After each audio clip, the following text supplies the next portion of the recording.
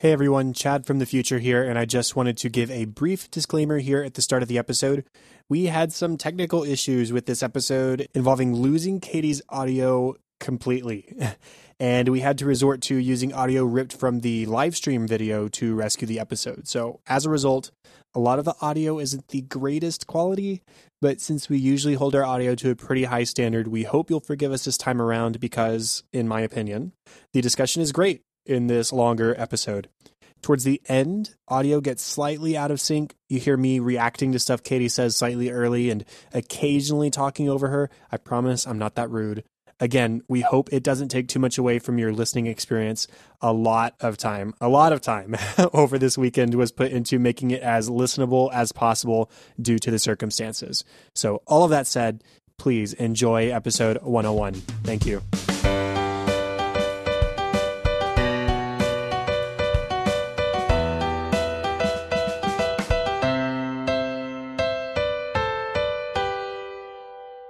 This is An American Workplace, a podcast dedicated to rewatching and discussing NBC's beloved mockumentary series, The Office. My name is Katie White, and joining me, as always, is my good friend and co-host, Chad Hopkins. You awake over there, Chad? At the moment, I did okay. School has started. Yeah. We are swinging. We're in week 2, and I'm still doing my after-work workouts, which who knows how long that'll keep up. Because I have turned the band hall into my workout space because I do not have workout space at home. So I'm just a sweaty mess 2 hours after kids are gone. And that's my life right now. I'm not working out, so that's, I can't relate at all. But life is also crazy. And I just am tired because adulting is happening. But I'm glad you're working out. Put an extra one in there for me because, yeah. Anyway, moving on to some introductions for this episode. Why don't you get us started? Okay. So I went on an email spree. We get emails all the time, and we're really good at shouting people out when we get the emails, and then they sit in our inbox for 2 months before we reply. So we're really sorry about that. Rest assured, you email us, and we read it immediately. But then, so fast. Yeah, so fast. Sometimes I'm like, oh, Katie's already read this because the notification goes away.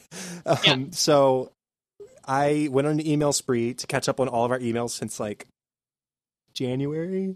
I mean, we hadn't not responded to all of them. We'd responded to something, but anyways. So that to say, I had responded to Christian, and I said, "Sorry we're so late, but at least you got the shout out." And he was like, "Oh, what episode was it in?" I was like, "Oh, it was in. Actually, we missed you. Sorry." And so Christian, here is your shout out for the email you sent us back in July. And you get a story about it. Yes, you get an extended shout out. Sorry, Christian. We value you and your email just as much as everyone else. We just are bad. So there's that. And we also got a Facebook recommendation recently from Brooke. Thank you, Brooke, for the Facebook recommendation. We also got a few Apple podcast reviews, one from IDCWYT, which I'm going to guess stands for I don't care what you think. I don't know, but he doesn't care what I think. So that's what I think.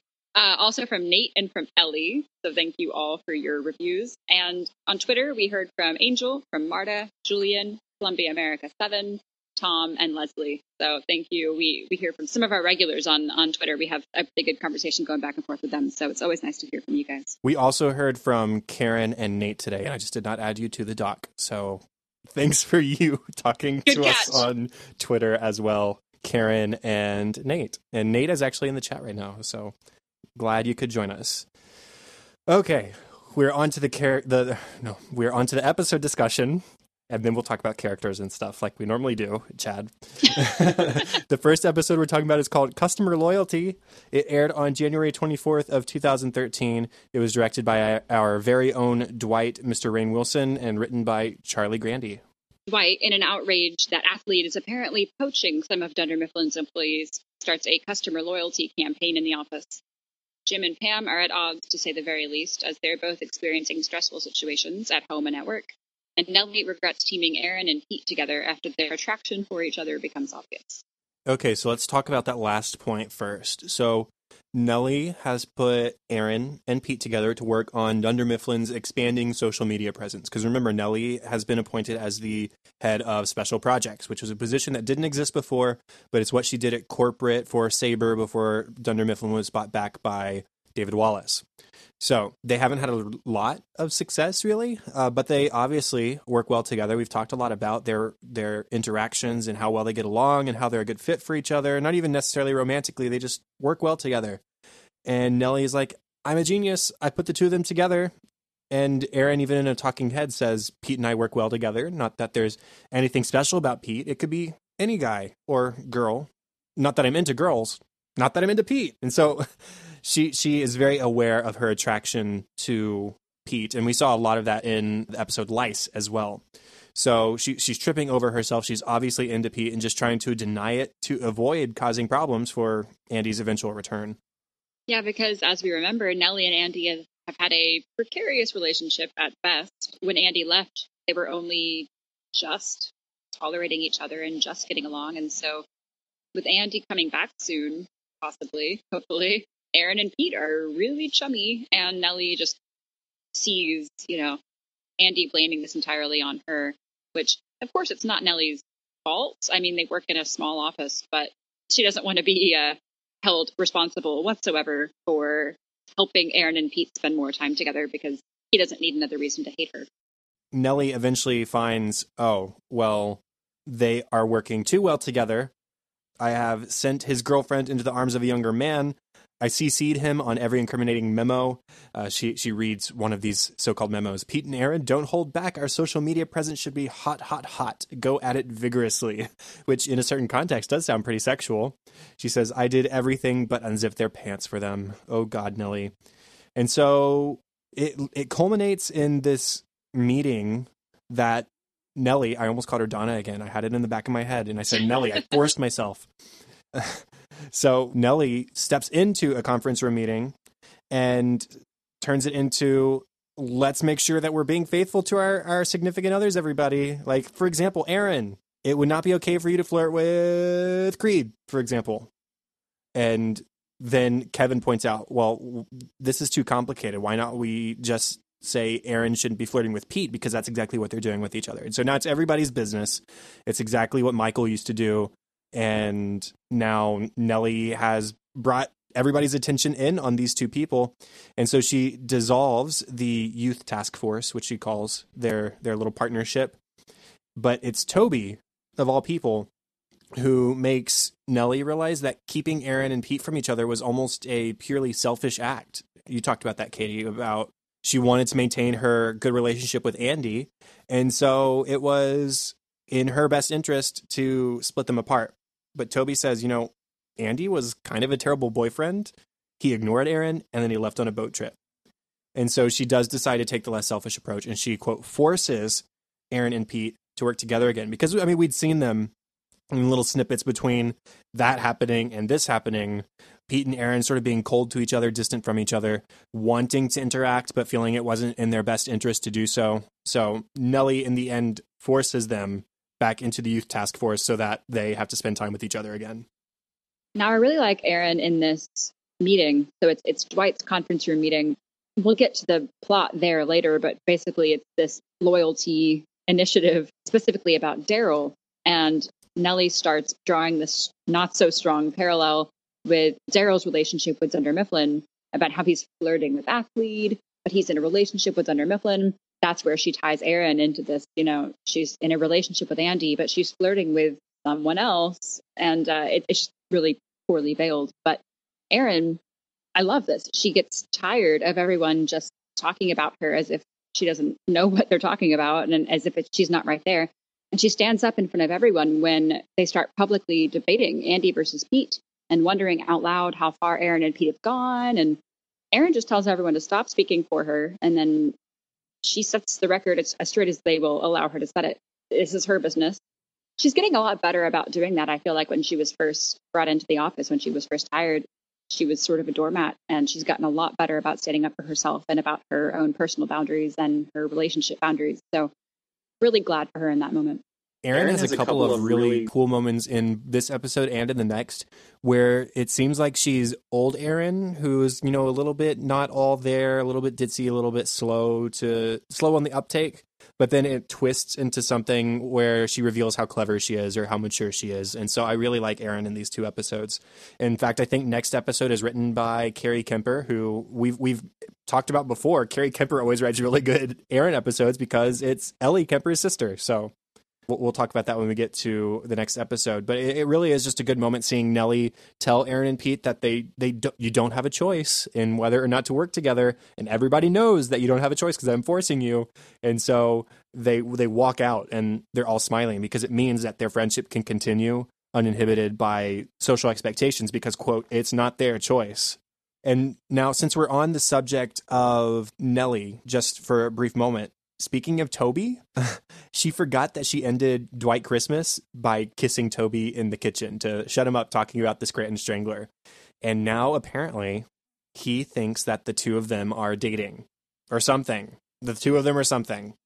He says things throughout the episode like, so proud of you, hun, or not everybody has what we have. And at the end, he says, lady, you never stop surprising me, as he's like massaging her shoulder. And it's like, she remembers, I kissed that man. So a little bit of a precarious situation between Nellie and Toby, not one that she really seems to enjoy herself being in. It's always so creepy to me, that little line, that little plot line, because he just assumes we kissed once, we must be dating, and we must have this rich back history and backstory between the two of us about how surprising she always is and how great the relationship is when it's not anything. It is not a relationship. And he's just invented this whole story in his head, which is super creepy. Yeah, and this, I mean, it's like a month later, too, you know? I mean, Dwight Christmas would have been before Christmas, and now here we are. I mean, the episode premiered at the end of January, and we know a couple episodes down the line we have a Valentine's Day episode. And so, I mean, this places it about a month later, and now Toby is just now approaching Nellie. Like, they haven't had any other interactions to make her red flags go up. It's just really strange that even after a month or whatever, he's still thinking something's going on. Now, Dwight is horrified when he learns that Daryl is also working for Athlete, or as he calls it, the stupid company or Stumpany. He thinks that Jim is trying to poach these employees, starting with himself, and then slowly he'll take over the entire office. So Dwight is so horrified that he passes around this Dunder Mifflin loyalty pledge. Of course, he's not being honest about it. It's disguised as a coffee order with a piece of paper, over what they're signing. And it's quickly discovered to be this loyalty pledge by Phyllis. So then Dwight goes to Clark and asks him to get all of the customer complaint files specifically about Daryl and specifically about once Daryl started working with Jim. He wants to kind of prove that Daryl's customer loyalty has gone down, or his customer satisfaction has gone down since working with Athlete. And he holds this conference room meeting, which we discussed briefly, which it's just, I have a lot of questions about his motives here, and I'm sure we'll get to it. But he brings in this client who's apparently outraged at Daryl for messing up on an order, and the client disagrees. He says, I'm actually fine. I mean, I did get a late shipment, but I'm okay. And Daryl says, yeah, that's, we're really sorry. It's very unlikely that'll happen again. And the client's fine. And Dwight is just trying to make this a much bigger deal than it is, and spends all day doing so. It's like a weird sequel to Branch Wars. Branch Wars was when Stanley was threatening to take the job in Nashua. And so it was Dwight, Jim, and Michael who went to Nashua to sort of sabotage Nashua because they were stealing Stanley. And so I feel like this is a weird sort of spiritual sequel to that, except rather than being antagonistic towards the place specifically, it's towards the person who's leaving for the place, which is Daryl. I don't necessarily have a whole lot to say about that plot line. Most of this plot I actually have in funny moments, because Dwight turns this into like a road trip kind of thing. Like, well, I'm going to show you how much fun paper delivery is. And so, I mean, Dwight, I have more to say about Dwight's opinions on all of this stuff, I think, in the next episode.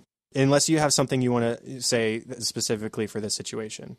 It was more just wanting to know what you thought about it, why he was freaking out so much. But sounds like we can address that in the next episode. Yeah, spoilers. Although I will say that I was really glad. Again, I was glad for Daryl in this plotline for being the mature one of the two of them. When they go through this drive-through, and Dwight, in an effort to be fun and with the times, he orders a milkshake and does a fire in the hole, which is where you throw the drink through the window of the drive-through. I didn't do the research, may have been a popular phenomenon at the time that this aired. I hope not, because it sounds horrible. Yeah. And Daryl quickly removes the keys from the ignition so that Dwight cannot flee the scene. He has to face what he's done. And in a deleted scene, which we'll get to, he drags Dwight into the restaurant, and we see that. But we see the aftermath of Dwight cleaning up the mess he made, and Daryl just standing there making him do it, because you don't do that. And yeah, Dwight's a little out of control this episode. Yeah, Daryl says, you just threw a milkshake at people who make minimum wage. It's like, what right have you to make this person's life more miserable? They're already not thrilled with the, with the money that they're making, and they're working harder than most people. Yeah. Okay, this leads us into the big thing that happens in this episode. And it starts innocently enough. Jim tried to make it home for Cece's ballet recital, but he couldn't get away from work. Something came up, important client started pulling away from investing, and so he had to stay at Athlete in Philadelphia and was not able to make it to the dance recital. So he called Pam. He says, hey, is there any way you can record it for me so that we can watch it at a later point in time? And he says, are you sure you know how to record it? Because apparently she's not the greatest with the phone. She says, hey, my rectangle pointing skills are just fine. Thank you very much. And she does seem to know what she's doing when it comes to recording. But brief interjection, Pam is waiting for a phone call from the city of Scranton because she has applied with the help of Robert the Senator to design a mural for Irish American Cultural Center. And she gets that phone call during the dance recital while she's recording. And so she answers it. It's great news. Awesome. She's really excited. Resumes holding the phone, pointing to the rectangle, but she doesn't hit record again or something. And so she misses this. And this doesn't sit so well with Jim, who's normally a happy-go-lucky kind of nice guy. Their priorities here are very different. Pam cannot wait to tell Jim about the mural. She's so excited. She calls him. He's really discouraged because they did end up losing this investor. And he's like, look, all I need is for you to tell me that you got the recording and that we can watch it. I just really need that pick me up. And Pam, who of course was at the recital, was like, oh, it's funny. I shouldn't have been so cocky. I actually didn't get it. And then she wants to tell him her good news, but they don't get there because he's so upset. This is where it starts to really spiral downwards. He was like, this is the one thing I asked you to do and you couldn't do it. You said you could do it. And he's mad at her, and she is mad at him because, hey, you could have been there and you weren't. I didn't even need to record this because you had the option of leaving and coming here and watching it for yourself. And he says that that's not fair because these are his days in Philly and that this is something that she agreed to. Pam takes offense to that because she doesn't want to hear about what is fair, about her having to single parent half the time, about her not having a husband half the time. And she doesn't really think that that's a conversation she wants to have about what's fair. And we don't come to a conclusion about this. Pam starts to cry on the phone. Jim is really frustrated, and now he has to go back to work. And when they hang up, it is by far the most tense moment we've ever seen from either of them, or at least together. And Pam breaks down and cries, and it's just awful. In my notes, I originally wrote my question as, who's in the wrong here? But then I said, maybe the better question is, who is more in the wrong here, Jim or Pam?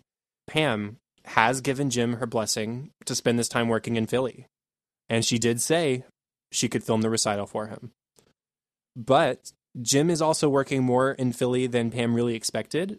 And then he's angry at Pam for not getting the recital video. So what are your thoughts first before I feel like I am preaching a lot of the time when I'm talking about this storyline, and I really don't mean to. I mean, really, who am I to preach anyways? I haven't been in a relationship and who knows how long, but I mean, I have feelings about this, and so I'm just curious to know what yours are before I go into mine.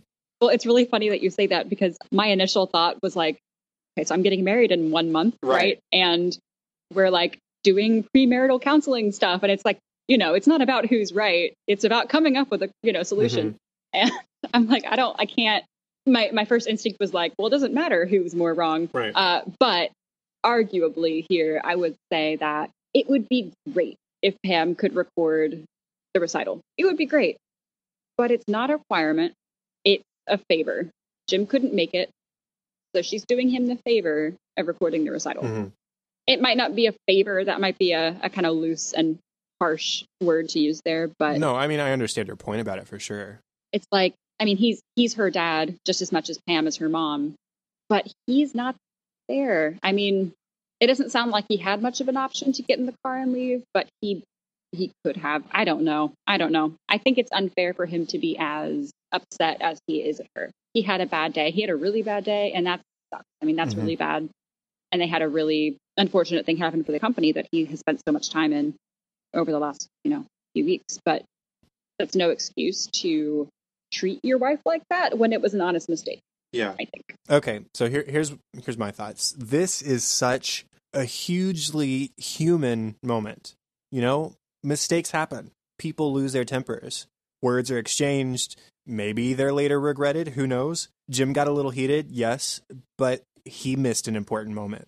Should he have been there? Yeah, it would have been nice, but isn't he in Philly to do his job and to do it right? If he couldn't get away, he couldn't get away. I'm not disagreeing with you here. I'm just saying, like, things happen. Jobs are like that sometimes. It's not his fault that he couldn't be there. But Pam did give her blessing to Jim to pursue this job eventually. But does that mean that she has to be okay with Jim being gone this often and working this hard? No, it doesn't. It's just like it's just a hugely humanizing moment for both of them as a couple. But my biggest takeaway from this moment, more than anything, is how they end it. That's what hurts the most to me. We'll talk tomorrow isn't a goodbye or an I'm sorry or an I love you. Jim talks about it being unfair for Pam to say that he should have been there. And she says, I don't think you want to start a conversation with me about what's fair. These things are things that need to come to the surface. They need to be brought up and they need to talk about them. But because Jim has to leave for work things, they're brought there, they're left there, and they're unresolved. And that sucks. At least the effort of an I love you or a bye, as you said, is just, it's a goodwill gesture. And neither one of them makes it. And it's just really unresolved, intense. And when she hangs up, Pam does this like shrug and she makes sort of an what do I do gesture. And she's focusing on something off camera. Now, this is sort of revolutionary for the show. She starts crying, or she continues crying. And then for the first time, we hear a crew member speak. And his name is Brian. He asks her if she's okay. And she says, what am I doing wrong?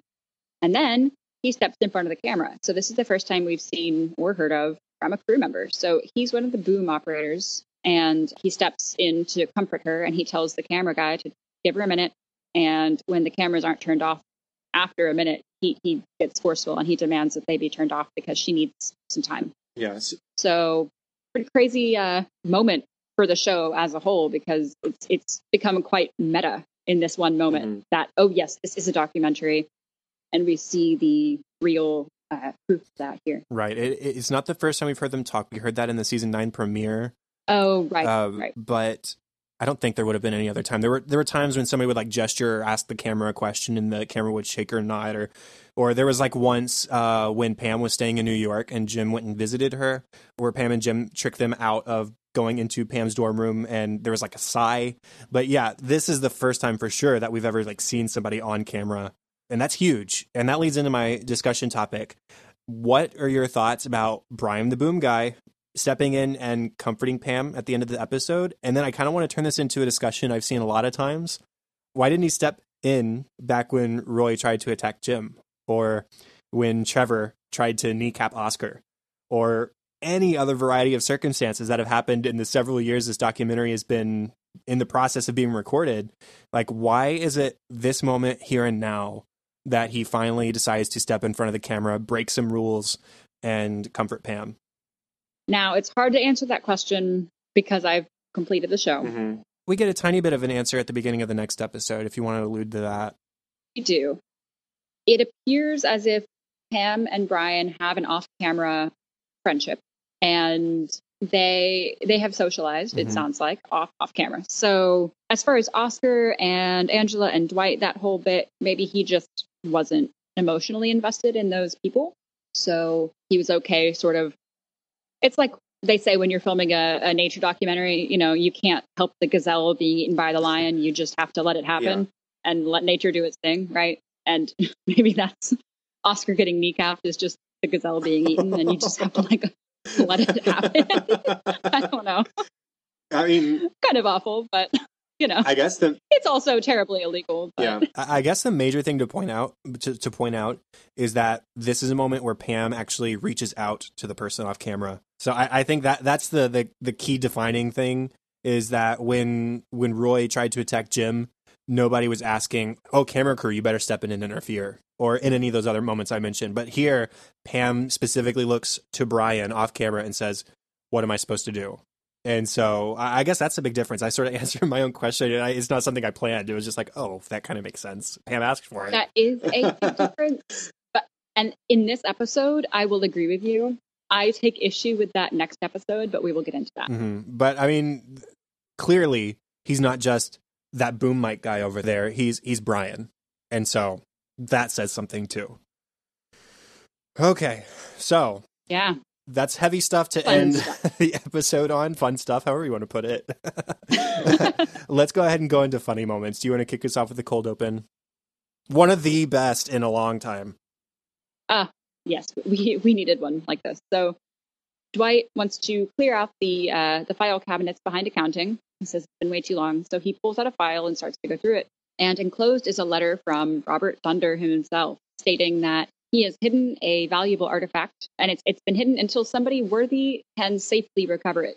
It says, this golden chalice is of immeasurable historical and religious significance, the Holy Grail, in Scranton, Pennsylvania. So Pam calls Jim, because this is, of course, at the beginning of the episode before any unpleasantness has gone down, and she asks, hey, this sounds a lot like one of your pranks. Did you send Dwight on a quest for the Holy Grail? And initially, I thought this was kind of rude. I'm so busy these days. There's no way I could have. And then he remembers, oh my gosh, I did do this. It was a long time ago. And he doesn't remember how the prank ends. He says, was it a fake grail? Was it no grail? I don't remember. And there's this whole string of clues. There's a paper with invisible ink, which leads him to the ceiling above accounting, which leads him to the annex, because they find an X. He's led to the couch at the entrance of the office where he finds some cards, a flush, which leads him, of course, to the toilet where he finds a toy forklift, which leads him to the warehouse. Of course, by now, the entire office is invested and they tear apart the warehouse, but they don't find anything. We're disappointed, Okay, I guess the prank ended with no Holy Grail. And then the camera pans over to see a warehouse guy drinking coffee out of the Grail, or rather dunking a donut into the Grail, which is holding his coffee. So it has been found, but of course this was a long time ago, so it was already found by the warehouse, and they just kept it. I love the slow stacking of interest throughout the office, and it's like Jim really thought long. Oh goodness! I realized I was setting up a "that's what she said" joke, and I leaned away instead of into it. I'm sorry. I'll say it. Jim thought long and hard about the placement of each of these clues because the people around that area are the only ones who would have come up with it. Like Dwight finds an X, and so Oscar, it had to be Oscar, says an X. Okay, that makes sense. And then Kevin is the one who points out that the cards are a flush, Mr. Gambler. So it's really well thought out, even though he forgot it after 6-7 years. But it's such a great cold open, especially after Jim biting his lip and going home early. So, yeah. This is an old school, like middle to early office cold open. Mm-hmm. This was great. Now, next up, we've got Jim at the very beginning of the episode. He's telling us about the ballet recital that he's going to. He's excited to go. Him and Cece have been working on her special move. He calls it the Cece Spin and Kiss. And he performs it for us. And so he puts his arm out to the side and he spins around and he blows a kiss. And this guy walks by in the background and he's like, WTF, man? What are you doing? And he says, it's pretty cute, right? I'm like, decidedly less cute because you are a grown man. Cute when a 4-year-old. Dwight to Clark, when he's trying to rat on Daryl, he asks Clark to bust out your complaint files. I need everything you've got on Daryl since he started working for Jim in the last few weeks. Break it down by keyword, okay? Infuriating, irresponsible. And Clark, man, I go back and forth on whether I love him or hate him. And here I love him. He says, they've got us set up with Windows 95, so you're kind of dreaming here. And Dwight says, okay, I'm going to need you to print it out. And this just old printer starts like beeping and whirring and taking quite a while, I'm sure, to print out all of these complaints. But he's doing it. After Dwight realizes that Daryl has left for Athlete as well, or is leaving for Athlete, he calls Jim. He says, hey, Halpert, what's the big idea? First you jump ship, now you're stealing Daryl too? When will it end? Jim says, well, take your worst fear and multiply it by infinity. And he says this all very casually because he's doing his own work stuff at the time too, but he can't resist the temptation to mess with Dwight. Dwight says, you won't stop until you've poached us all. Jim says, yeah, even you. Dwight says, no, I'll be damned if I'm going to let us lose me. And Jim just says, bye, Dwight. Too busy. Dwight, in his customer loyalty conference room meeting that he's called, he's writing on the whiteboard and he says, customer loyalty, what is it? Can you hold it in your hand? Can you nudge it with your finger? Can you dump it on a woman? Okay. I don't know where that instinct came from, but it's very on brand. When Pam gets the phone call from the city during the ballet recital, she is really excited, but then she says, I'm sorry, I have to go. My daughter is a ladybug. I just love that quick. My daughter's a ladybug. I gotta go. This has to end. I want to be the other person on the other line. Is she okay? What's happening? I mentioned the fire in the hole thing earlier, but while Daryl is making Dwight clean it up, the most kismet excellent karma happens because Dwight is cleaning up his fire in the hole because, as I said, Daryl made him do it. Good man. And another drive-through customer does a fire in the hole, throws the milkshake on Dwight. And Dwight stands up and yells at him, I mean, joke's on you, buddy. They make you come back and clean it up. No, that's your friend being a good person. That's all that is. This is not how it normally goes. During Dwight's conference room meeting about loyalty, Dwight asks that question, what is customer loyalty? And Kevin says, it's when you get a free sandwich after you've already eaten 10 sandwiches. And Dwight says, not even close. I don't know. That sounds pretty loyal to me. Like, sounds great. I would enjoy a free sandwich after 10 sandwiches. A lot of those. I'm like red status Chick-fil-A. And so I get them points. Yep. Loyalty all the way. Yeah. Popeye who? I don't care. Chick-fil-A all the way for me. Stanley has, I believe, only one line in the entire episode, and it's fantastic. Nellie, who is trying to reverse any of the damage she may have done to Aaron and Andy's relationship, she agrees wholeheartedly with Dwight's loyalty spree, as we mentioned earlier. In the conference room meeting, she asks the office to consider if they have all been loyal in their relationship. And Stanley says, none of your damn business. That is a great line. He just looks up from his crossword puzzle. Another Kevin moment during that conference room meeting, after the eyes have turned toward Pete and Aaron. Pete says, come on, guys, where is this even coming from? Kevin says, your feelings for Aaron? Probably your heart. And a little bit your penis. Honesty, that's best, I guess. Angela, regarding Aaron hypothetically cheating on Andy, she says, well, I think it would be immoral for Aaron to cheat on Andy.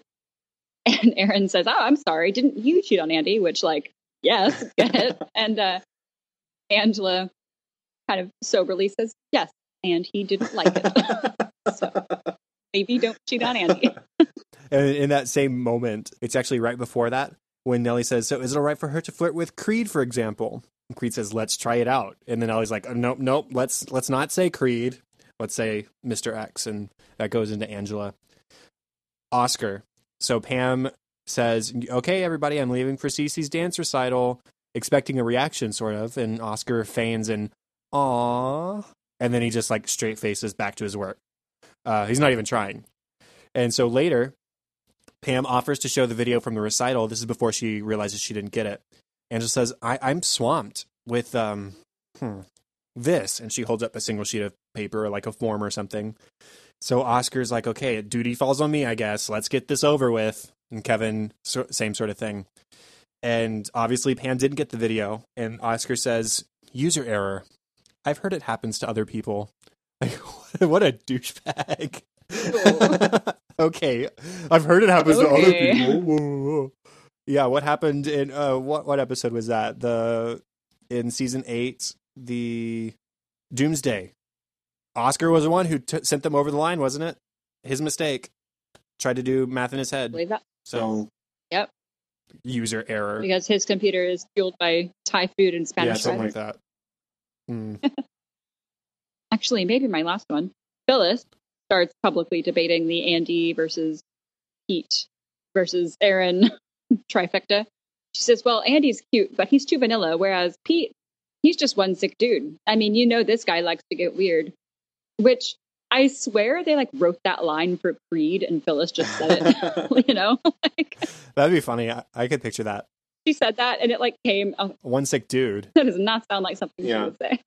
But it made me laugh. Attached to Stanley's None of Your Damn Business, Nellie says Daryl is, quote, dating Dunder Mifflin, and says Daryl is dating Val.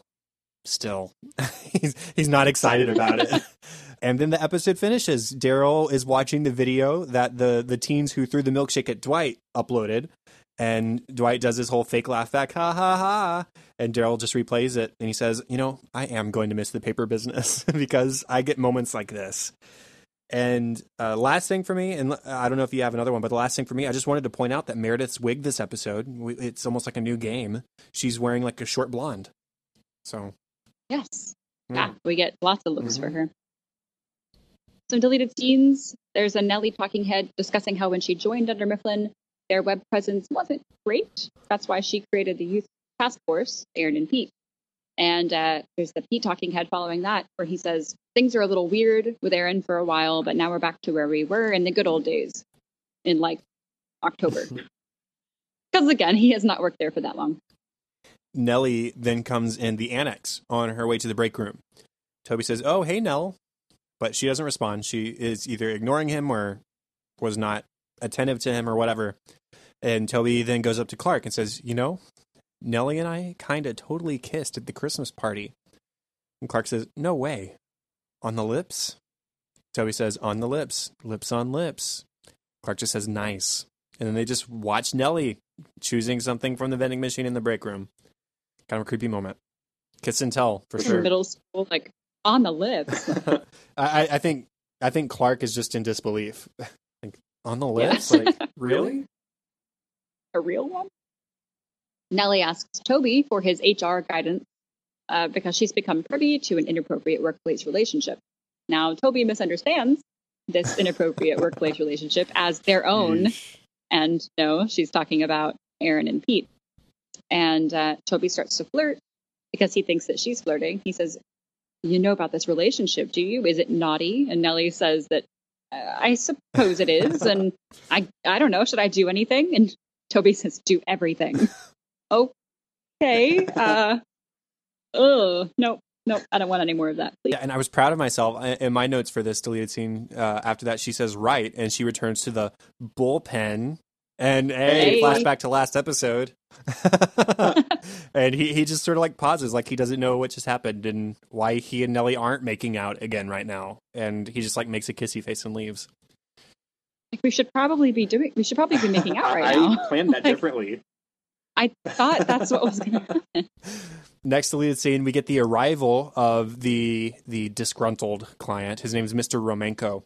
He's looking perfectly calm, perfectly normal. Dwight storms up to him and says, Mr. Romanko, are you okay? I'm so sorry that you felt the need to come in today. And he responds, I didn't. You called. But it's such a small matter. And Dwight interrupts him and says, no, hey, there are no small matters when it comes to customer loyalty. And he's announcing this very loudly so everybody can hear, specifically Daryl. He says, we take that very seriously. Emergency conference room meeting, everyone. Daryl, let's move. He turns back to the customer. He says, I hope you have nothing planned for the rest of the afternoon. He says, actually, I do. And Dwight interrupts again. Irate customer coming through. Come on, conference room meeting, everybody. And he shoves the protesting Mr. Romanko into the conference room while everyone else just sort of stares and they haven't moved. They're just like, what is happening? And Dwight says, Daryl, this man is livid. Let's go. He's going to be livid if you keep pushing him into rooms he doesn't want to be in and take up all of his afternoon time. It's not sign up for this. Pam meets her mom at Cece's dance recital. We don't get Helene in the episode, but we get her here. Helene is holding 2 additional seats, one for her, one for Pam, and one for Jim. And now that Jim's not coming, she moves her coat from one of the seats, freeing it up. But the lady next to them, next to the now free seat, starts chastising Pam for making Helene hold 2 seats because this lady made her husband stand in the back because there weren't enough seats. But now he can't come through, can he? Because that would be rude. And then the man in the row behind Pam asks, are you ever going to sit down? Are you going to sit when the show starts? And everyone's just really grouchy and needs a nap. So Pam then scoots to the front row once the show starts to get a better view for the recording. And she asks if anyone would be willing to trade seats with her because she needs to record for her husband, which is how in the episode she ends up in the front row because they glare at her for a second until a man pulls his son into his lap so she can have a seat, which is nice. But like, all of these are awful people.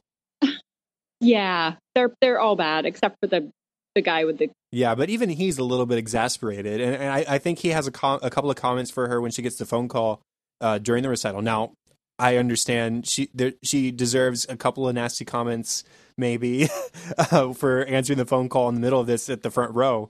But, I mean, still, come on, people, it happens. And it's not like she was loud about whatever. All of these people are the worst. And then in the parking lot afterwards, Pam has a talking head. She says, getting this mural is a huge deal. The Irish American Center is right downtown. So this mural is going to be seen by everybody, not just the Irish, who are great, by the way. The Irish are great. They have an amazing heritage. And then a car horn honks next to Pam. So she moves out of the way. She continues. There's rolling green hills. There's shamrocks. They've got it all. And then at this point, the car has backed up, and the woman driving flips Pam off. And Pam just says to the camera, ballerina moms, like, come on. Like, what's the deal? Everyone Dance is bad. moms. And then we see Daryl drag Dwight into the fast food restaurant to clean up his mess. As I said earlier, we get to see that here. And Dwight is argumentative at first, but Daryl insists that he stays and cleans up his mess. And then when they arrive back at Dunder Mifflin, Dwight has a talking head where he says, I just don't understand. Today had all the elements of fun. Large vehicle, check. Pointless mischief, check. Paper distribution, check, check, check. Sure, I know, a lot of kids have posters of athletes on their walls. Well, I have a poster on my wall turned around so I can appreciate the high-gloss 80 bond poster paper. They tell me there's a picture of Kathy Ireland on the other side, which is not even that sexy to me. We are living the dream. And Daryl wants to live in the nightmare of sports marketing. Some people just can't appreciate a good thing when they have it. Oh, there's so many things that I love the poster turned around bit. That's so funny. A high quality poster paper. Okay, let's go into our next episode. We already did my discussion topic. So the next episode is Junior Salesman. It aired January 31st, 2013, directed by David Rogers, and as you said, written by Carrie Kemper. Now that Jim is spending most of his time in Philadelphia with Athlede, David Wallace has asked Dwight to fill Jim's desk when he's gone with a junior sales associate. Clark is an obvious fit, but Dwight is more keen on hiring a friend to sit with at work. But are any of Dwight's friends actually qualified for the position? We'll find out, I guess. Yeah, there are so many moments in this episode where I have like the Chrissy Teigen gif of her like cringing at an award show or whatever it is. Yeah. There's so many things that are just like, no. Yeah. So starting out with the cold open, which was, of course, not funny at all. It's a continuation of last episode with Pam and Brian. So Pam approaches Brian and apologizes for interacting with him. He's not supposed to talk to the subject, and he got in trouble for doing so. And she tells him that, well, she's thankful he's a good friend. So that is sort of what we talked about in our last episode. They talk briefly about Jim, and Pam says that everything is mostly okay. And Pam sends her best to Alyssa, presumably his wife or his partner. And it's brief, but it's clear that they do have some sort of friendship off camera, as we discussed again. Yeah, first off, I want to point out the unique view that we open with. The camera is actually like lying on the ground. And it's such a weird view of the office that it almost takes you a moment to sort of place where exactly we are.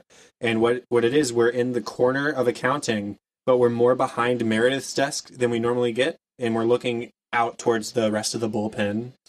And Your favorite Yeah, word. because I have a word for the main office. Whatever. And it's just a unique view. I thought that was cool to see because it did take me a moment to place it the very first time I watched, or however long. But then the second thing, just highlighting those specific things you already mentioned, but I just want to highlight them. So this whole exchange between Pam and Brian does hint at history. Brian says he's mic'd them for 9 years. Pam does say hi to Alyssa, and then I mean it just makes sense that the characters in the office would have some kind of rapport with the people documenting their lives over the last decade. So I that's all I really wanted to say is just like in regards to my discussion topic for the last episode as well. There's some history here, and it's not just we know him by name. It's like we do spend time together outside of the office sometimes. We are friends outside of filming a documentary. Yeah. So that's pretty much all we get about that for this episode. Now, Dwight, as you said, is bringing in friends to interview for a sales job that's opened up. It's the junior sales associate who will sit at Jim's desk while he's away. And Dwight is excited to have someone at his desk clump who will understand him, because for so long he has been teamed up, or he's been teamed up against, rather, with Jim and Pam, who are quite literally a team. And so Dwight has always felt on the other side of that. So he's excited to have somebody on his team to kind of go against Pam. Clark very seriously wants to be considered, and he makes a good point. He went above and beyond and lots of other things with the White Pages account with Jan, and he scored the suit warehouse sale with Dwight. So he's kind of proven that he's a worthy contender, but Dwight is not at all considering him, even though he tells Clark that he is. In a talking head, Dwight says that Clark has a 0% chance. And Clark sort of has a funny, if telling talking head, where he says, this sucks, you put on 12 grueling weeks at a company, and what do? They make you compete for a promotion like an animal. How dare they? I thought this was an office, not the Thunderdome. Well, you worked there for 3 months, so yeah, I mean, promotion should be competitive, but I mean, I get his point here. He clearly does deserve the job. He has proven himself, and everyone knows they don't need him and Pete both handling customer service in the annex. Like, that's a half a person job. Kelly did that job. Nothing necessarily against Kelly, but Kelly did that job, So Dwight starts bringing in the Freak Parade, starting with Rolf, who we last saw back in Company Picnic, and it's already off to a bad start. He says, Rolf is calm, cool, and collected 24/7. He's a sweet guy. But while he's saying this, first we're thinking back to Company Picnic and how he talked to Angela specifically in that episode. I mean, he said some pretty vulgar things. And then during this voiceover description of Rolf that is being given by Dwight, we see Rolf yelling at a rabbit on a leash. So, I mean, what do you expect from this kind of guy? He ends up redacting most of his resume. He turns it into an interview of Dwight instead of an interview for himself. And he says, what are your credentials for interviewing me? And Dwight's like, yeah, maybe you wouldn't be great at this job.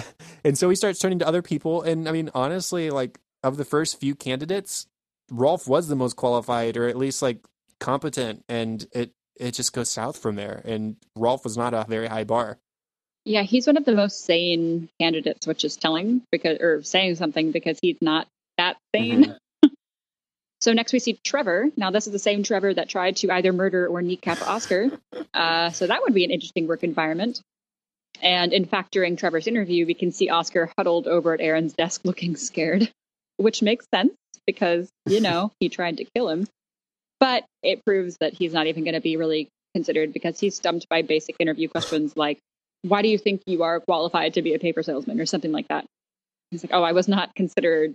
I didn't think I'd be asked that question. Yeah. I mean, it's literally just, why do you want the job?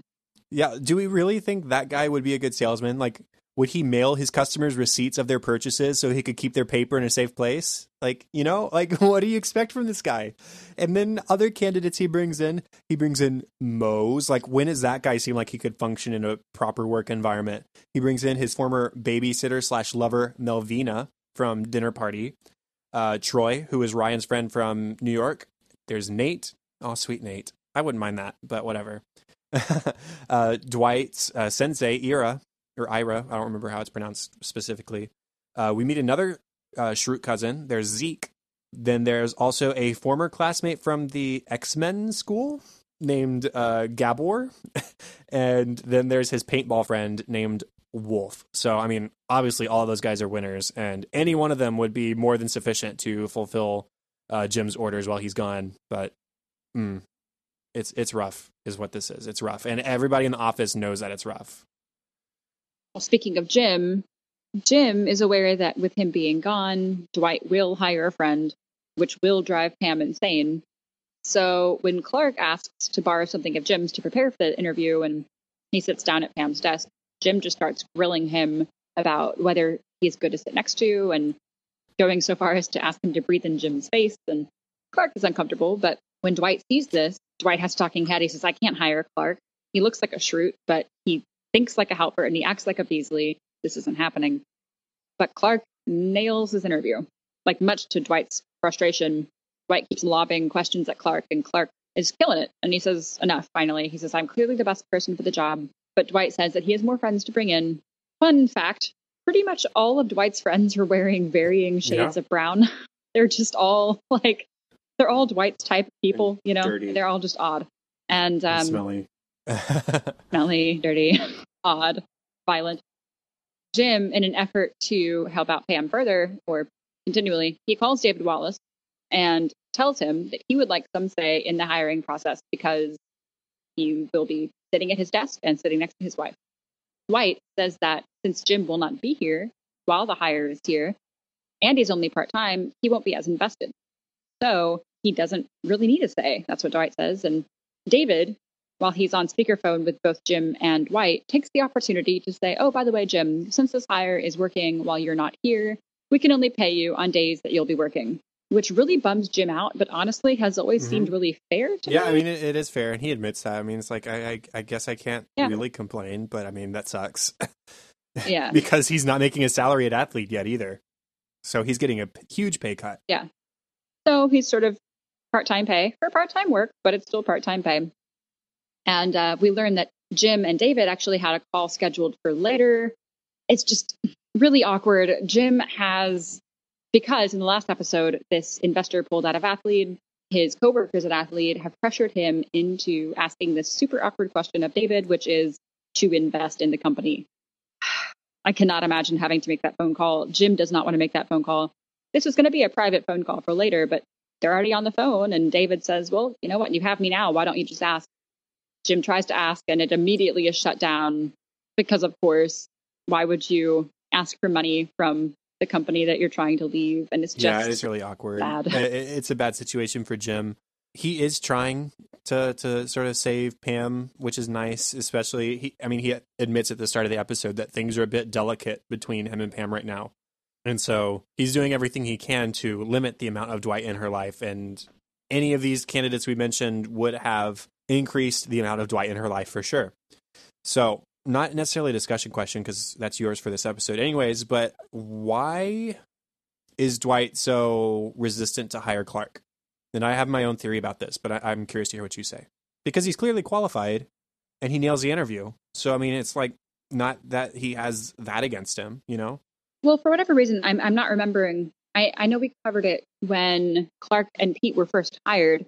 At first, Dwight was really taken with the idea of like having this son-like figure.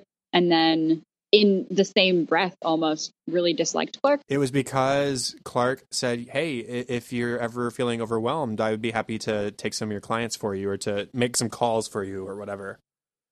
And Dwight saw it as him trying to steal his clients.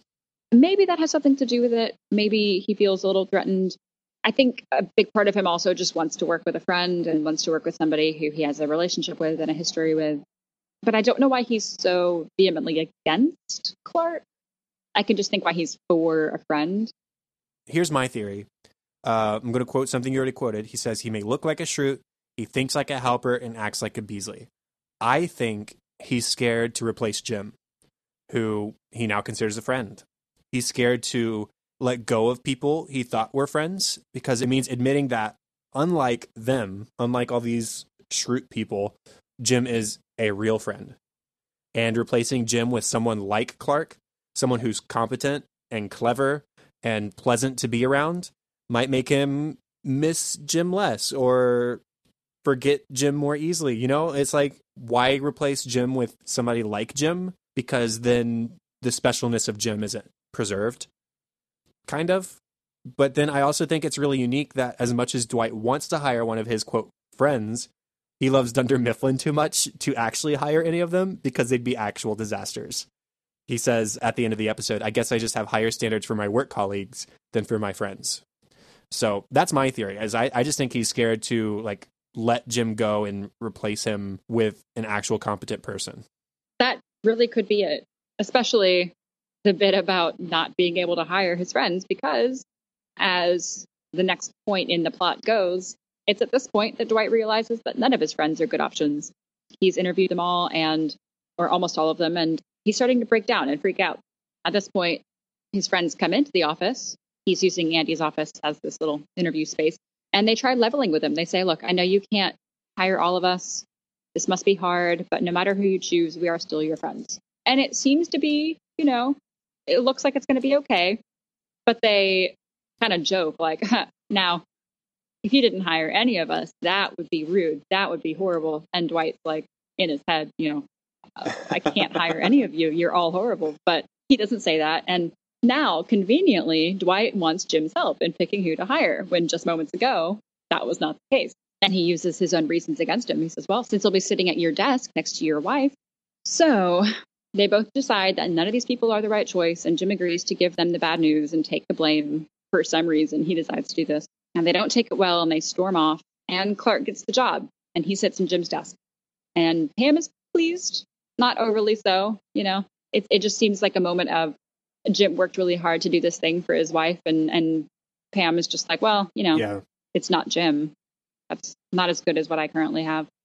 Clark is still pretty upset with Dwight about not taking him seriously, and Dwight's feeling really bummed about losing literally all of his friends in the span of one day. And Pam, in a sweet moment, sees that Dwight is upset. So while Clark is away, she convinces Dwight to team up with her against, quote, the new guy, which is what Dwight really wanted all along, was someone on his team, someone on his side. And so now we see that Pam is that person for him. Yeah, it is. It's a nice moment for Pam, for sure. Like, even in her own sort of depression, she sees Dwight's and does what she can to help. Want to haze the new guy? And Dwight's response, absolutely, I do, which is a callback to the Alliance and other select moments throughout the series. So that's really nice. But yeah, it does suck for Dwight. I mean, his friends may be weird, but they're not dumb. They're not stupid. They see through this excuse that he presented through Jim, and they understand that it was Dwight who didn't want to hire them. So sucks for him, but at least he still has a friend in Pam. And he knew that, but it's just like a nice reminder at the end of the episode. The last thing for this storyline, anyway, there's a Jim talking head at the end. He says, it doesn't matter who ends up sitting next to Pam when I'm gone. The people around you are basically who you end up spending your life with. I mean, because of where my desk was, I spent all those years looking at Pam and I fell in love. So that stuff matters. Definitely does. Now, the talking head itself is great. It's lovely. It's, it's sort of a little love letter of why he fell in love with Pam. But the camera hands over and we see Brian looking at Pam, which in the context of the talking head, his job also put him in a position where he stares at Pam all day. And it seems to insinuate that he and Jim are in the same position. Right. That him being around Pam so often has led to something. It's a weird moment for sure, because this is the first time, I mean, we saw in the last episode, it was the first time an off-camera person came into the camera. But here, like, the camera willingly strays to then look at Brian. So it's different than what has happened, but I think everybody's picking up like, oh, this is some new juicy documentary stuff. Let's see what's happening between the mic guy and the secretary, Yeah. So it's a reminder that these people have spent hours upon hours of time together, most of it indirectly, but it does seem like plenty of times outside of those times at work too. And, after seeing what has happened with Aaron and Pete during Andy's absence, it just sort of makes you wonder what might happen now in Jim's absence. And that's what we end on as far as character stuff goes. I also actually just have one small character thing with Stanley. It probably doesn't mean much, but I was curious as to your thoughts. It would appear as if Stanley didn't want Jim working at Dunder Mifflin. Angela, regarding all of Dwight's friends, says, I wouldn't want to sit next to any of those people for the next 20 years. Someone say something. Stanley says, I said something when they were thinking of hiring Jim. Didn't work then, and now look at what he's doing to us. What do you take from that? That is a good question. I don't think that Stanley necessarily has any contempt for Jim. Didn't work then. That's the most interesting part. He says didn't work then. Like I said that when they were thinking of him, they hired him and it didn't work then. So I wonder if it was just like Jim was a young guy. Okay, so this maybe gives some context. Remember at the beginning of season 9 when Stanley and Phyllis were like really strangely antagonistic towards Pete and Clark? So maybe it's just something against young new guys, like a perceived, like not necessarily like a hazing thing, but just like, oh, look at these new young people who come in thinking they can do things their own way and they're going to change things and they're going to make a big career out of this. And here they are 20 years later, still just selling paper. So I wonder if it's something like that. And it's just something that it's like a specific prejudice that Stanley has always had towards young new hirees. And then maybe once they mature into the role, then he's like, okay, whatever.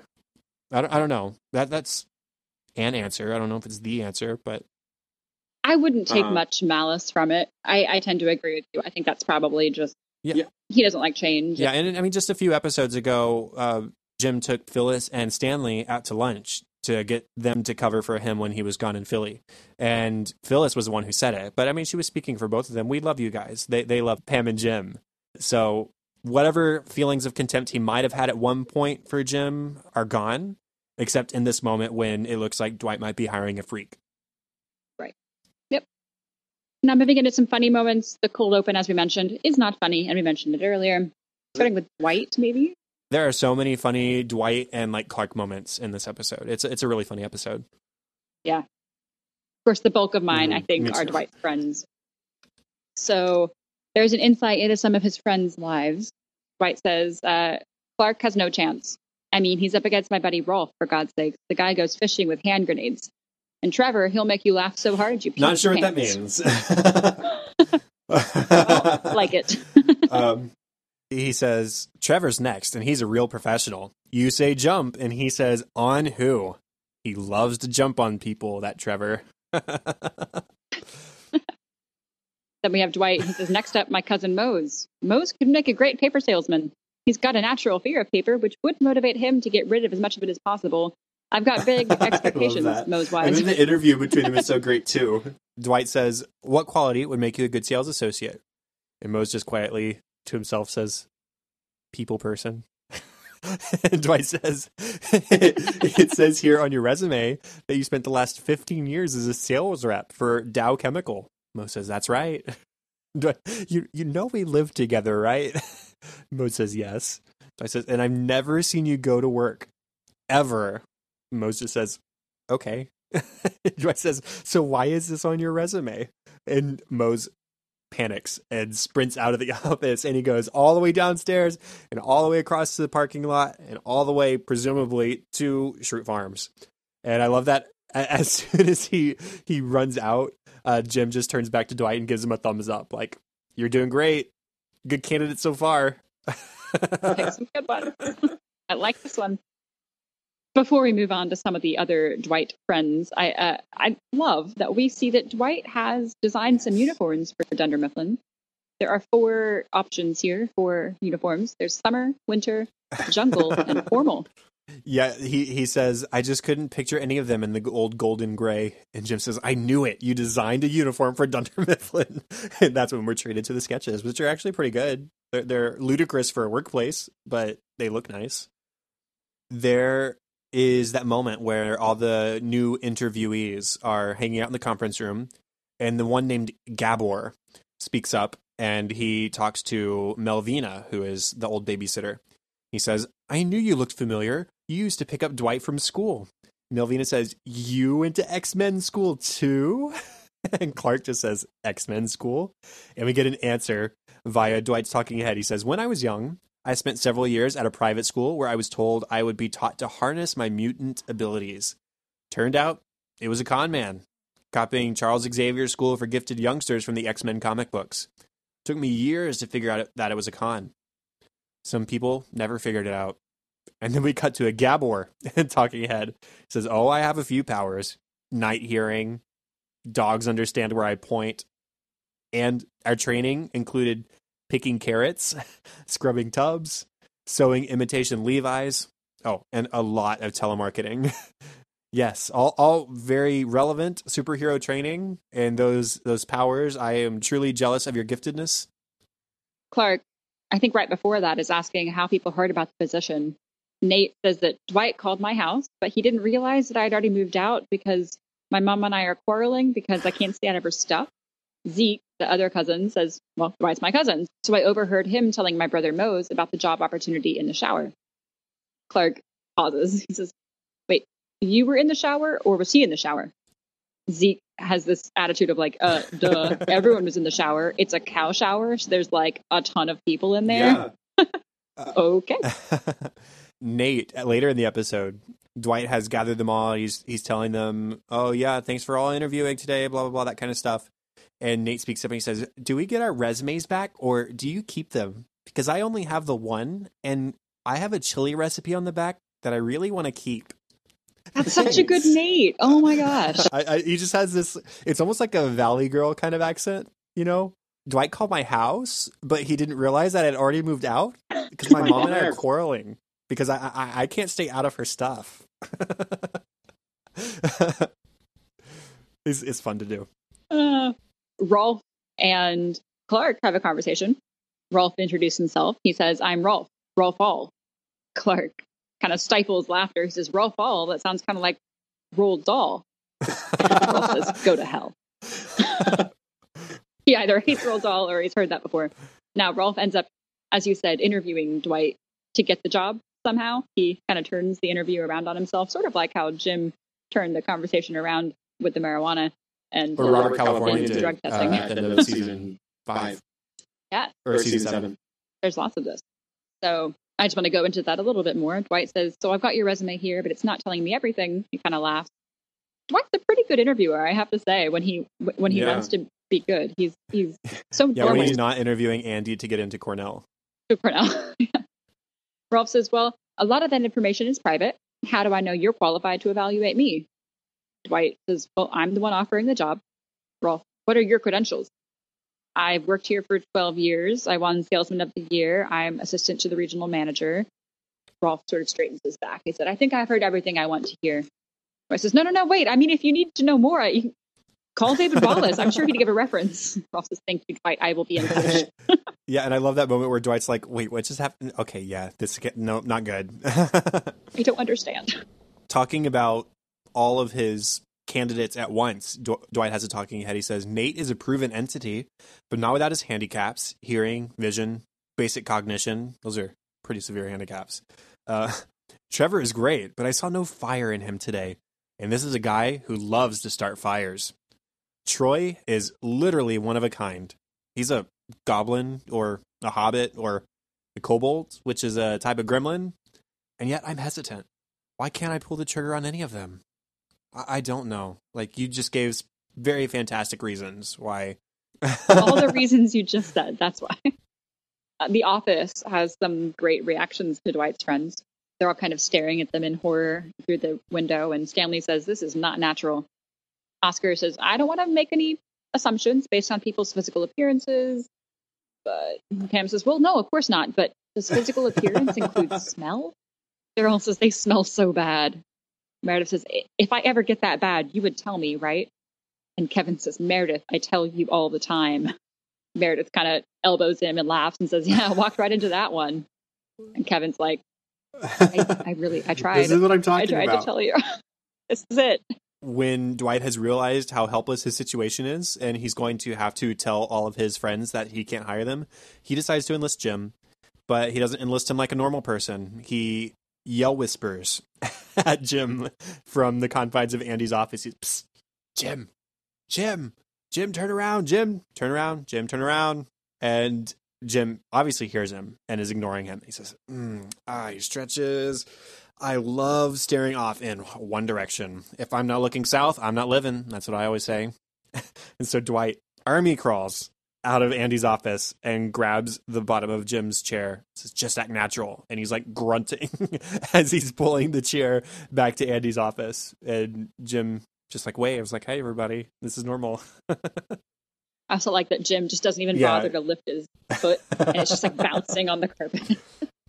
We see Troy, as you said, Ryan's old friend, blow drying his pants in the bathroom. And Stanley enters and sees this, and Troy just pointedly says, "Whoops." Like Stanley's the one at fault for walking into this. And so Stanley just turns around and leaves. And Troy's like, "Well, that was rude. Can you give me some privacy?" Pam, to sort of de-stress, goes down to the warehouse to work on her mural, which she has been commissioned by Nellie to paint. And Hide is still the watching critic that we saw when she first started on it. He says, "Why you make trees into bushes? You don't make paper from bushes?" And Pam says, "Hide, they're giving out jobs upstairs. Why don't you go up and get one?" He just like sobers up and smiles and like bows and, "Oh, thank you. Thank you." and so he shows up for an interview just because Pam sent him up there. And in the interview, he tells us, I have 8 years selling electronics experience in downtown Tokyo. Plus, I was a doctor, heart surgeon, number 1.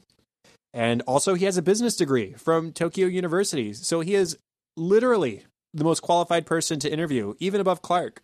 But Dwight simply says, "Yeah, this isn't going to work out." And so Hide smiles and he nods and he cheerfully says, "Thank you." The same he said to Pam. And he leaves like, "Okay, that was fine. I'll go back down to my warehouse job." Yep. Now, you talked about Wolf a little bit. I can't pass up some of these moments. Sorry, I have so many. There's, Wolf, who is the paintball friend of Dwight. Dwight hands him a piece of paper and asks Wolf to sell it to him. Now, Dwight plays this very eager buyer. He wants to buy the paper. All Wolf has to do is sell it to him. And Wolf manages to somehow not sell the paper because he says that even though it's not very good, Dwight seems to want it badly enough that, no, this is mine. I don't want to sell it to you. Dwight's like, "No, I would love, nope, it's mine." I want to read through Trevor's interview with Dwight real quick because he says some great things. Dwight says, "What makes you think you'd be an effective paper salesman?" Oof. Okay, didn't see that one coming. Can I take a 20 on that? Maybe we can circle back around to it. Dwight says, "Well, it's a pretty basic question for a potential paper salesman." Pass. Next one. Dwight says, "Okay, all right. Do you see yourself as more of a team player or a self-starter?" No, and no. Dwight says there were only 2 options. He's very confused. Trevor just says, "Checkmate. You win this one, my friend. Do you validate parking?" He hands over a ticket. Dwight says, "This is a bus transfer." And so Trevor takes it back and he sort of chuckles. He says, "Nothing gets by this guy." Like, well, what is going on? And the last time we had Trevor was the target when he tried to kneecap Oscar. I called Trevor Dark Nate, and I stand by that. I really like that description. Yeah. My favorite bit about him are just the really thick glasses that really amplify his eyes. There's this great Melvina Dwight exchange when she comes in and Dwight is just groaning and laying on the floor of the office. She says, "Do you need to be changed?" Dwight says, "I do that myself now." Oh, and she also says at one point in the episode, "I was his babysitter, and then we dated for a while. He was a passionate lover and the sweetest little baby." It's like, no, please don't say those in the same sentence. No. Please. No. See, now I just said Dwight's nearing 40, but I take that back. How old is 40? I have no idea. Okay, so Michael was born mid-60s, right? Michael and Phyllis. So he would have been like 45 or so, around that, slightly after by the time he left. I'm gonna say Dwight is nearing 40. Fair. I stick by that. Maybe not an accurate age for Rain, but I think it fits in the timeline for Dwight. Yeah. And I mean, honestly, there's probably like an official birth date somewhere online for Dwight. We can look it up, I guess, but why not? I'm gonna check real quick. We're gonna get an answer. January 20th, 1972. I don't know where that information comes from. This is quoted on Dunderpedia, which I use all the time, actually. But I don't know where they got that information from. So it's probably like on a screenshot or something in the background. or something they confirmed off camera or on like an NBC like NBC information page or something, like supplemental material. So anyways, about 40. Not relevant. Yeah. At the end of the day, when all of Dwight's friends are peeved at him and they all decide to go play paintball, to be noted that Creed storms out with them. Yeah, that's great. Paintball. Yeah. And also they send Dwight a picture of all of them at the paintball field, and Creed's not in this picture, not that I saw at least. They're all flipping Dwight off. And I thought it was interesting that Mike Schur is in the picture, but he's not as Mose.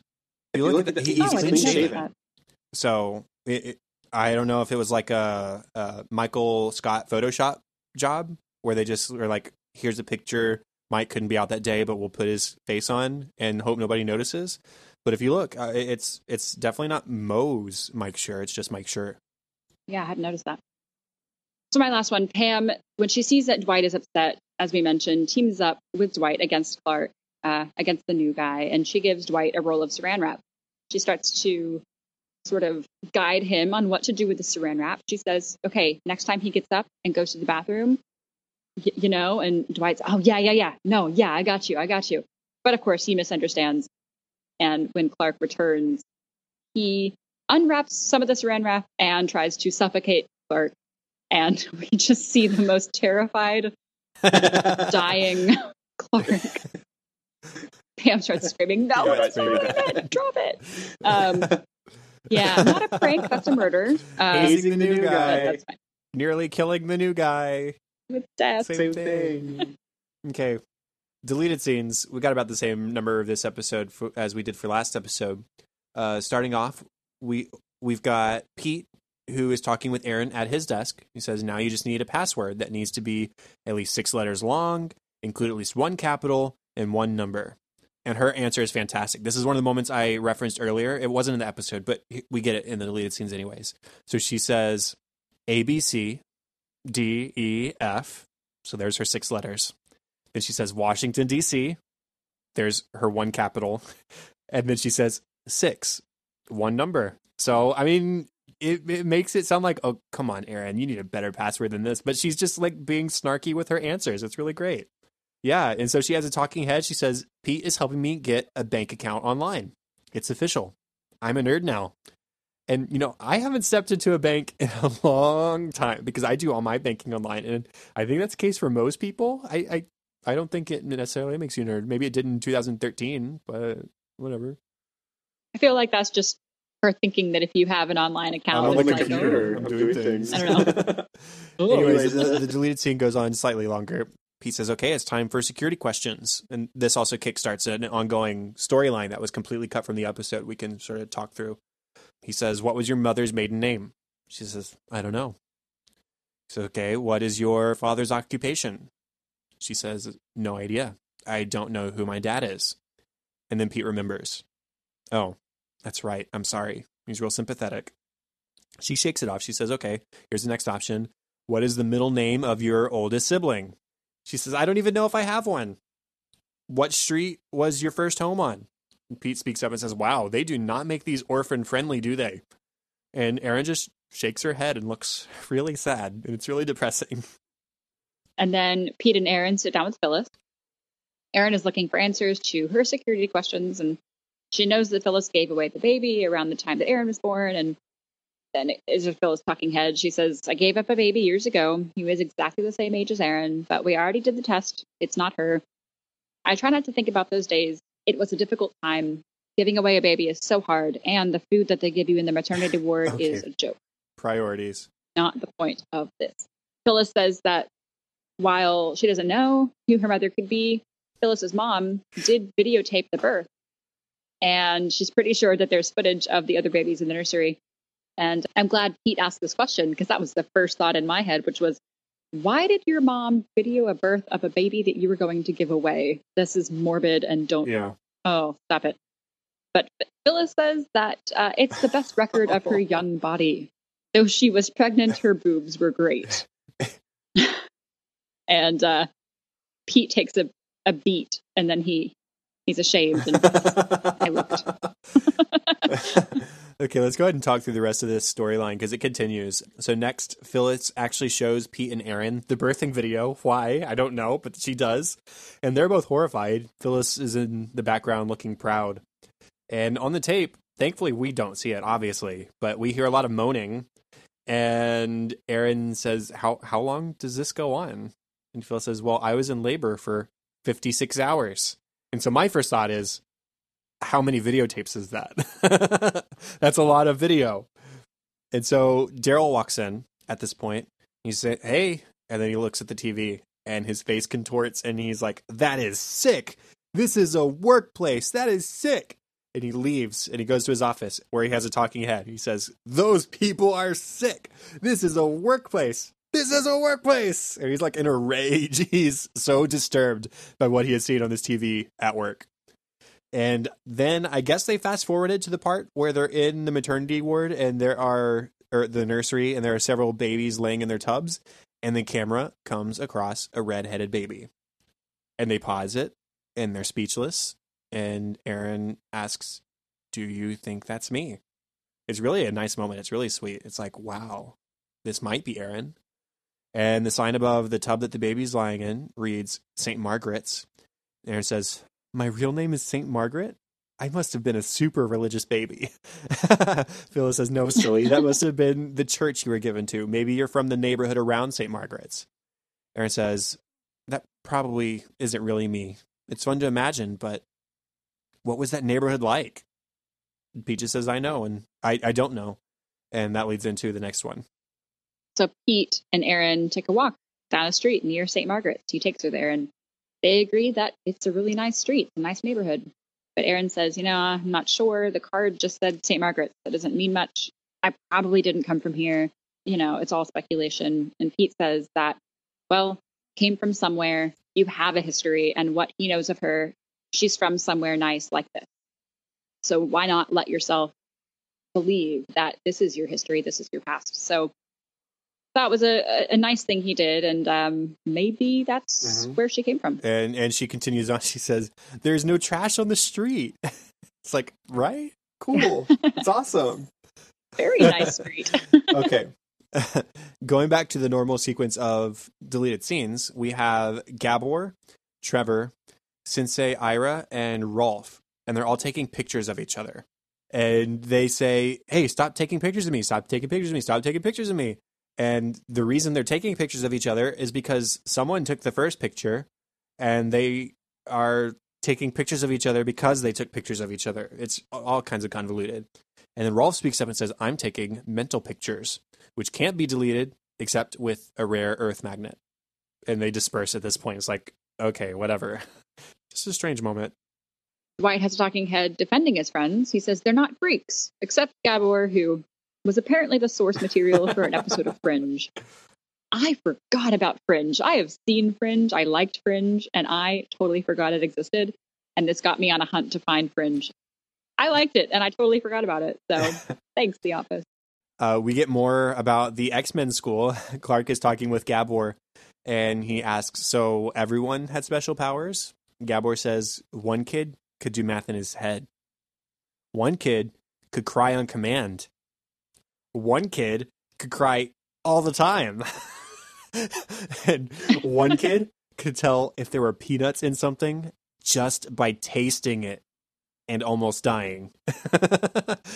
And then this last one is awkward. He says, and there was this one girl that could make your penis erect just by standing near you. It's like, these are not superpowers. Come on. Be a person. Dwight admits that Mose, Rolf, and Trevor were not great choices for the job, but he still has his childhood babysitter, Melvina, to interview.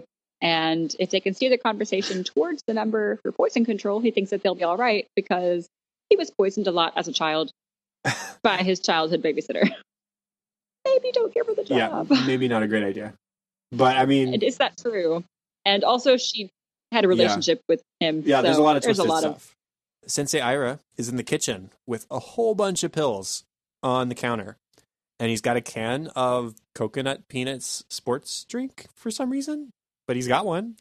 And Toby walks in and he says, you should eat it like a bowl of Snap, Crackle, and Pop because we can't legally say Rice Krispies. And Ira says, I'm just trying to take my vitamins, sir. And it sounds like he's like chewing on them as he starts popping them into his mouth real quick. He's like, pop, pop, and you hear like crunching or something. It's really strange. He takes them so quickly. I'm not sure how he's swallowing them all. Then we see Dwight's friends plus Creed playing paintball. And Creed is on his knees, hands behind his head, with Wolf holding a paintball gun to Creed's head. And Creed says, please, I don't know where my teammates are or what we're doing. Is this a game? Am I having fun? He's kind of laughing, but it's like nervous. I'm about to die. Laughter. And Gabor says, he doesn't need to tell us what he's thinking because I can read his mind.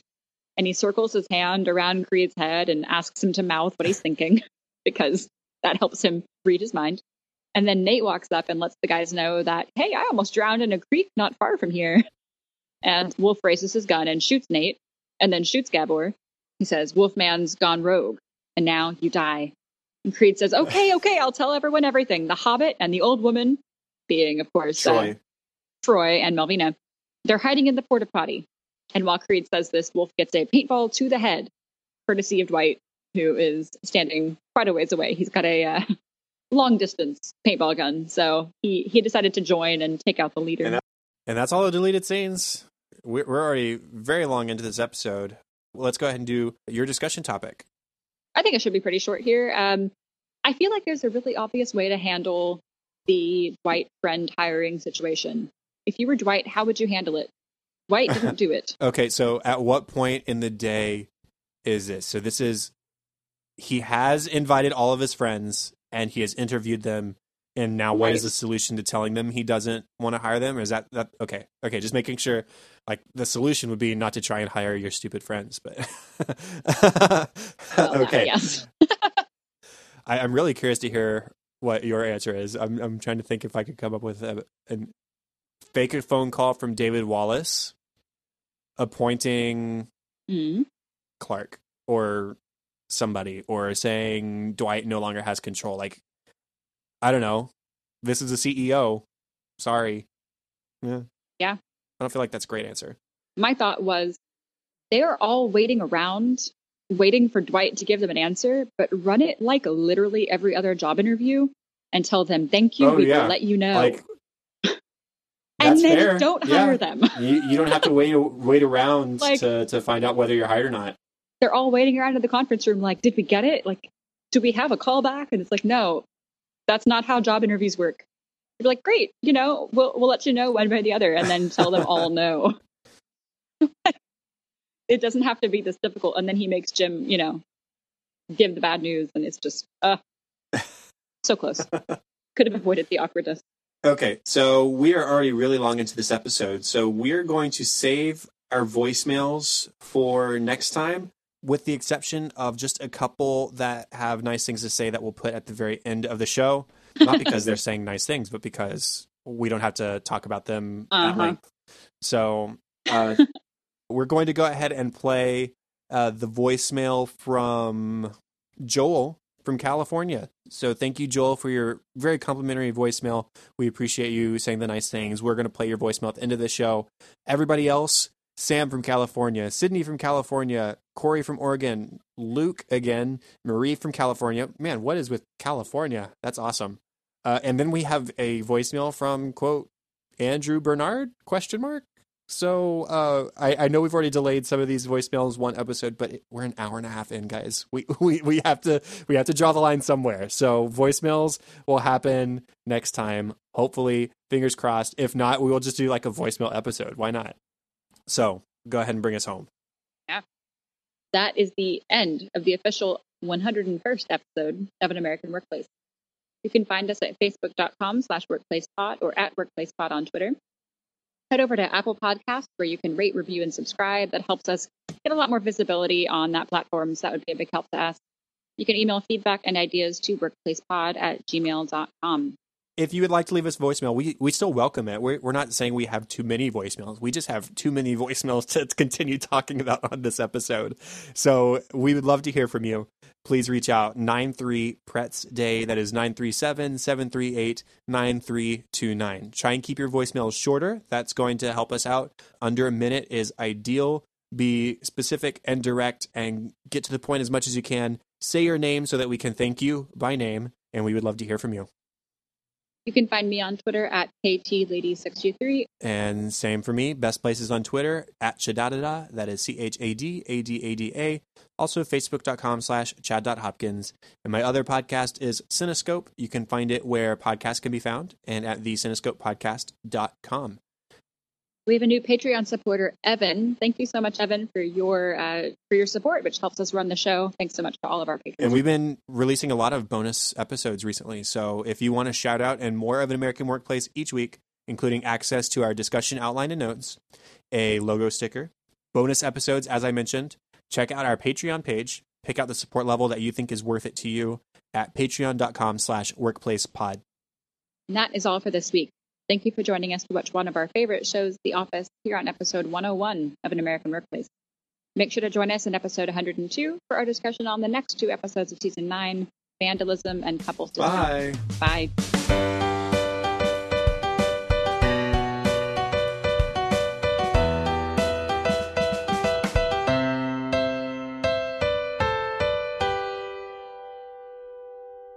So no one told you life was gonna be this way. I was singing that in my head before we started. I was like, wouldn't it be funny if we opened an episode with like the Friends theme song? Like do a prank episode where it's like, welcome to episode 103 of An American Workplace. Today we're going to be discussing the one with the embryos from Friends, and we're going to just dive into a whole discussion. The most requested thing from Katie and I since we started the show. Since 2 years ago. Okay, that was 101. It's saved, and we saved it at an hour 45. Like, holy. Woo! Yeah, that might it's be up there. One. Let's see. I think I have tools that will help me find what the specific longest one is, maybe. Episode durations. It's definitely our longest in a long time for sure. It'll probably end up being shorter than episode 83, actually. I don't know what that was. Episode 83 was 100 minutes long. So, hour 40. And this will not be that once I edit it. 83. What is that? That was The List and The Incentive. That was season 8 premiere. Wow. All right. That's strange. And it's quickly discovered to be this loyalty pledge by Phyllis. And, I thought you were... Sorry, I thought you were like... Oh, no. You do you. Sorry. Yeah, great. Dwight has a talking head where he says, I just don't understand, Toby. Nope. Our next episode is just a single, so we'll have a lot more time to talk about voicemails. That's good news. Okay. Oh, no, it's not. No, it's not. I was like, no. Lie. Oh, that's a lie. That's 2 from now. I did my prep for next time. I'm sorry. The next one is a single. So, hey, this is Joel from Cali. Just wanted to say congratulations on your 100th episode. I hope you guys continue on doing another show. I've been listening to you all for about 2 years now. I'm sorry, not 2 years. For about 1 year, and I've been enjoying it.